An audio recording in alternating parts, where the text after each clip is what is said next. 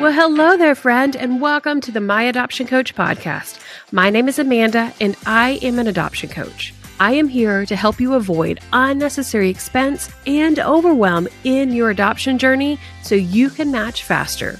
I do this by supporting you at each step of your adoption journey with valuable training designed to help you save time and money, and by helping you create and share your high-quality adoption profile so you can bring home your baby faster. I look forward to supporting you in your adoption journey, so let's dive right into today's episode. If you're considering adopting a baby and feeling overwhelmed at deciding which type of adoption is right for you, I get it, my friend. I've been there. I spent so many hours Googling, trying to figure out which type of adoption was right for me, and felt so frustrated in the process. It wasn't until I discovered that there are 5 questions that I needed to answer so I could quickly decide which type of adoption was right for me. Now, before I get to the 5 questions, I need to talk to you about the different types of adoption so we know what we're picking from, right? So let's start with the broad buckets first. First, there's foster care, international, and private adoption. So I'm going to give you an overview of each before we kind of deep dive into private adoption. The first would be foster care adoption. This is where you're adopting a child from the foster care system in your state. This means a child is eligible for adoption and that the parental rights of their biological family has already been terminated. The next would be international adoption. And international adoption, it is just that. You're adopting internationally from another country. Now, there are some countries that allow you to adopt from their country and some that don't. And each of the countries have a different set of requirements and restrictions as it relates to adopting from their country. Now, the last big overview type of adoption that we're going to talk about is private adoption. And that is really where I am focused. So from a private adoption perspective, there are several different types of private adoption. But basically, at an overview perspective, private adoption means that you are adopting a child from an individual, and it is an agreement between you and the expectant parent that gave birth to the child or is going to give birth to the child. Now, this is a private agreement that you work out together in so much that you're working with an adoption attorney or an adoption agency to facilitate the communication and the legal paperwork associated with adopting this child. Now, within private adoption, again, that's my area of expertise, and so that's what you'll learn the most about on this channel. There are different types of private adoption, and that's what these questions really pertain to that we're going to walk through.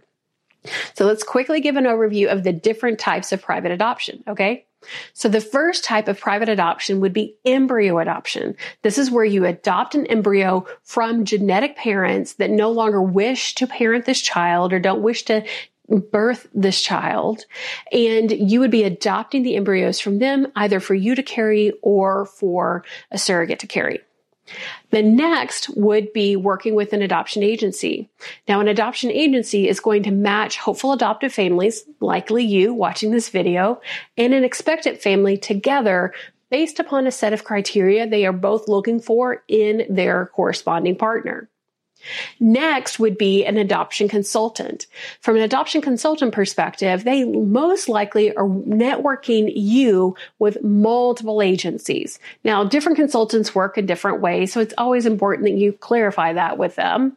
But most of the time, they are actually going out and either helping you choose an agency or they are actually sharing your adoption profile with multiple agencies within their network in order to get you additional adoption opportunities. Now, the last type of adoption that we're going to talk about from a private adoption perspective is self-matching your adoption. And when you're self-matching your adoption, that means just that. You are working to find an expectant parent yourself to match with.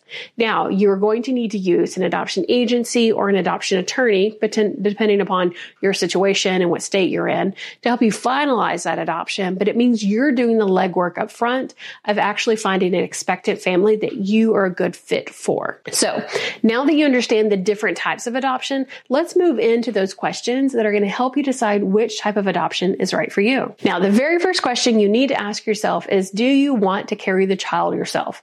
Do you want to be the gestational carrier of this child? And if so, then embryo adoption is going to be the right path for you, my friend. And if not, then we need to move on to decide between the other three types of private domestic adoption, which would be working with an adoption agency, working with an adoption consultant, or even self-matching your adoption. Now, to decide between these three, or to potentially choose to work with two of these three types, then we need to ask ourselves these questions. The very first question is, am I willing to share my adoption profile myself? Am I willing to get out and network my profile within my network on social media, maybe through paid advertising, and maybe even through leaving, business cards or brochures with trusted networks that I see in real life every day?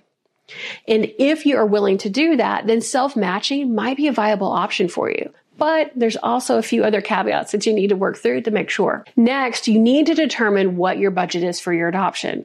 Your budget is going to play a large part in your adoption journey and deciding which type of adoption is right for you. And don't worry if you don't have all of the funds already raised and ready for your adoption. You can always fundraise, which would be the next question I would ask myself is, if my budget isn't where I want it to be, am I willing to apply for grants and maybe do some fundraisers in order to boost my budget so that I can be open to more types of adoption? Next, you really need to start thinking about what are the different types of support that you need through your adoption journey. Do you want someone that's going to go do all the legwork for you, share your profile, and ultimately just bring you adoption opportunities? Or do you want someone that's going to maybe give you recommendations on multiple different agencies that you could be working with, or potentially even share your profile for you with multiple different agencies and bring you back opportunities? All of those questions really come together to bring to life which type of adoption is right for you. And if you need help deciding which type of adoption is right for you, head on over to myadoptioncoach.com/quiz and answer the few questions there, and you'll get my personal recommendation on which type of adoption is best for you. Remember, my friend, anything's possible with the right plan and support, and I'm here with you every step of the way.